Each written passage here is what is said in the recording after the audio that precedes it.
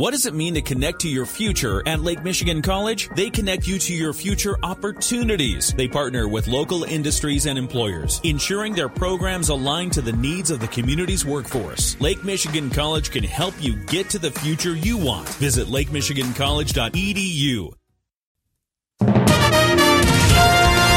WSJM News Now. This is the 5 o'clock news block on News Talk Sports 94.9 WSJM. Brought to you by the Town Crier Wire. Download that free local news app today. In the newsroom, I'm Andrew Green.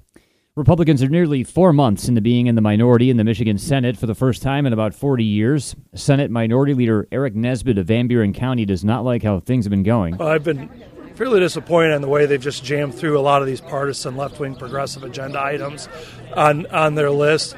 You know, I was hopeful that we could govern in the middle 70% and figure out broad bipartisan compromises. Nesbitt says majority Democrats have passed bills that are not good for the economy. Even some of the tax reform issues that could have gotten good bipartisan compromises, they shoved in with providing $500 million a year of corporate welfare to some of the most profitable multinational corporations. So I've been disappointed on that. Nesbitt's in his second and final term in the Senate. He was named the Republican leader after the November election.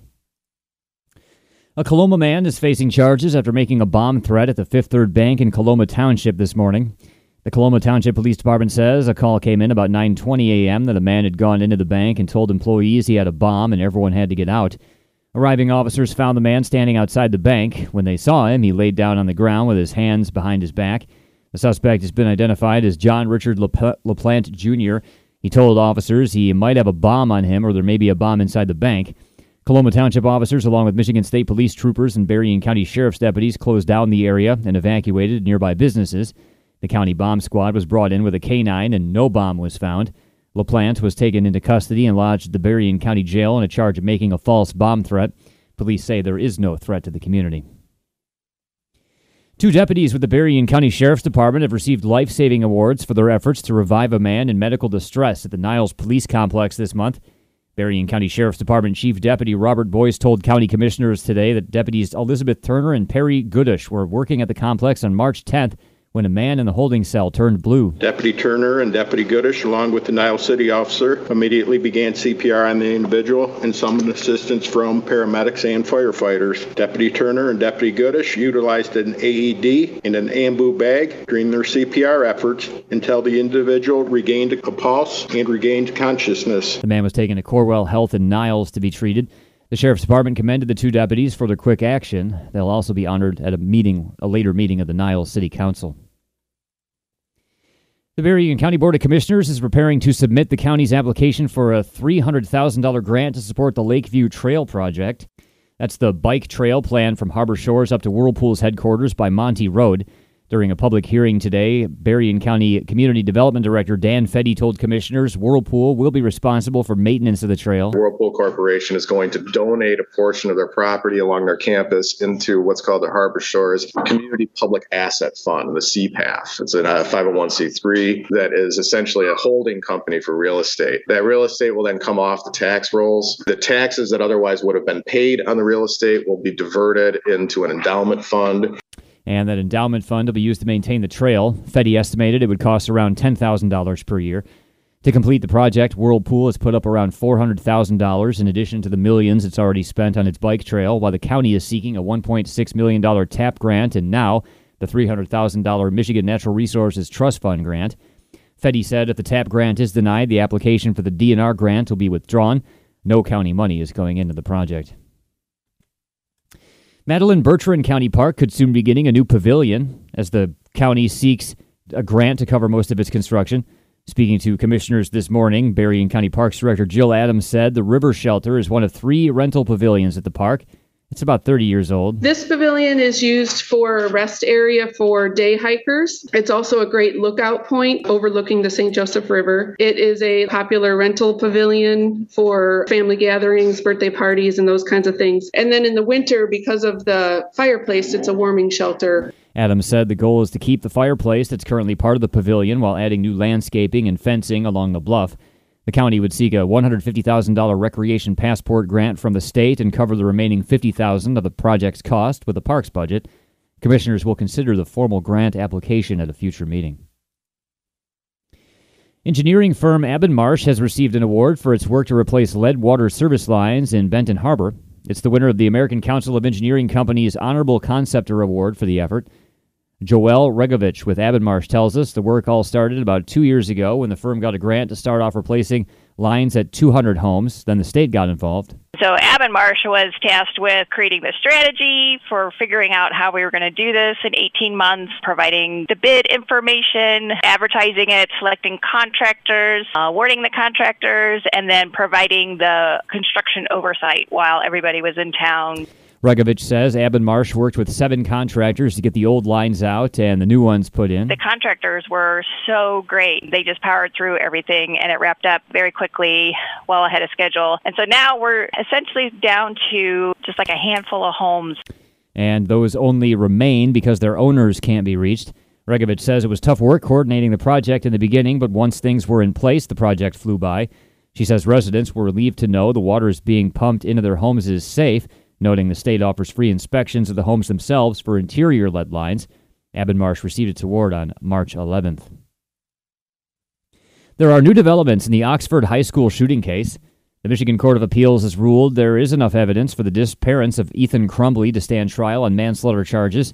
Attorneys for James and Jennifer Crumbley had appealed a decision from an Oakland County District Judge who said there was enough evidence for the Crumbleys to go to trial. But Michigan News Network's Charlie Langton says the fight still isn't over. This case will be appealed because of the interesting legal issues as to whether or not you could hold anybody responsible for the criminal acts, the intentional acts of another person. The parents are going to say, hey, we didn't pull the trigger, it was our son. And just because we may not have looked in the backpack or may not have recognized certain signs, that's not necessarily going to automatically create a shooting.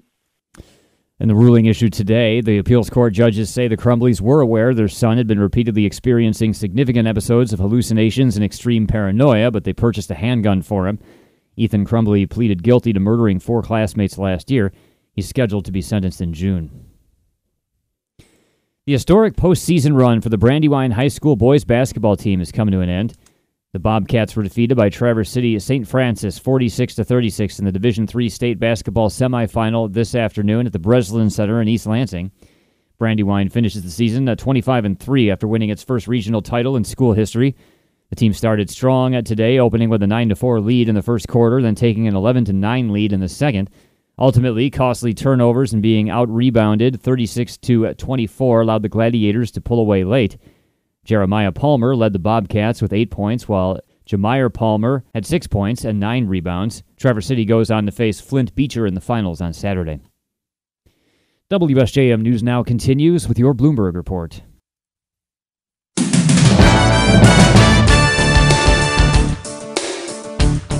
WSJM News Now continues, brought to you by Imperial Furniture in Dowagiac, where furniture shopping is fun.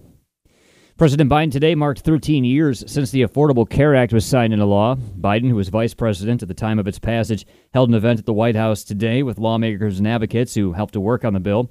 According to the president, some 40 million people were able to access health care thanks to the ACA, otherwise known as Obamacare. ABC's Karen Travers also says the president's speech today sounded much like a campaign speech for a possible 2024 re-election bid, as he was critical of Republicans' lack of specifics on a potential spending proposal. The White House sees an opening here because Republicans have not put on the table their numbers, what they want to do to cut spending. Until they do that, the White House is going to keep hammering them, saying, well, until we see what you want to cut, we're going to assume it's this. We're going to assume it could be Medicare. We're going to assume it's Social Security. They tried many, many times over the years to try and pull back, scale back, gut the Affordable Care Act. So for the president, it's just an opportunity to remind Americans of what he wants to do to try to protect those things.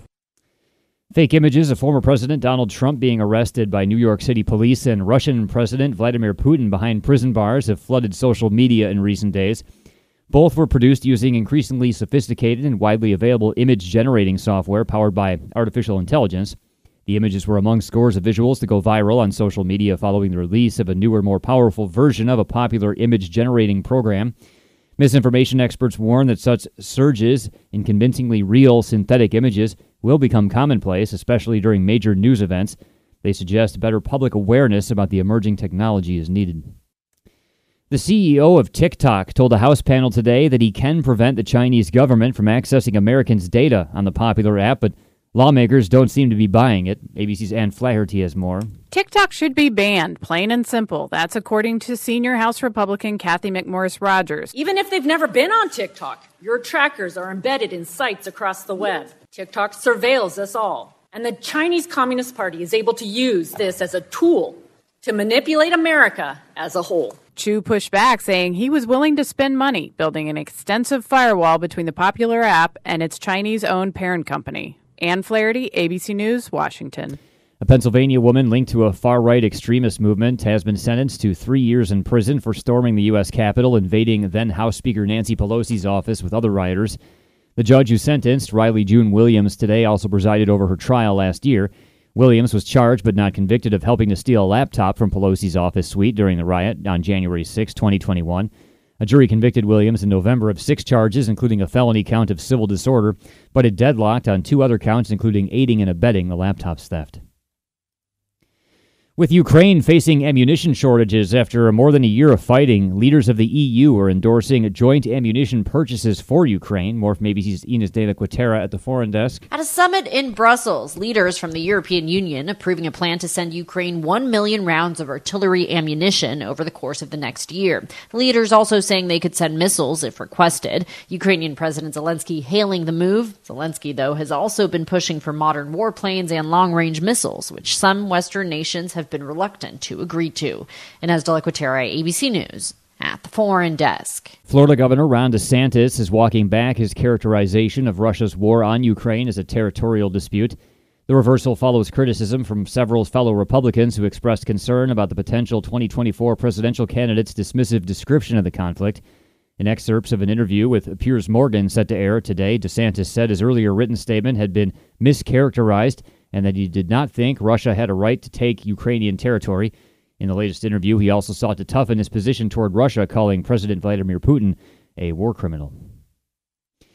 And the CDC is warning that Strep A infections are being reported nationwide, with several child deaths. More from ABC's Derek Dennis. Cases of Strep A infections are high in some parts of the country, according to the CDC, with preliminary data this year suggesting cases are above pre-pandemic levels. During the pandemic, there was a lull in cases as lockdowns and social distancing rules were widespread. Strep A is a common bacteria that lives on our skin and often in our throats. The CDC says the infection is dangerous but rare, causing between 1,500 to 2,300 deaths a year in the U.S. But so far this year, 5 children have died from it in Illinois. The typical Strep A season runs from December through April. Derek Dennis, ABC News. WSJM News Now continues with your weather forecast.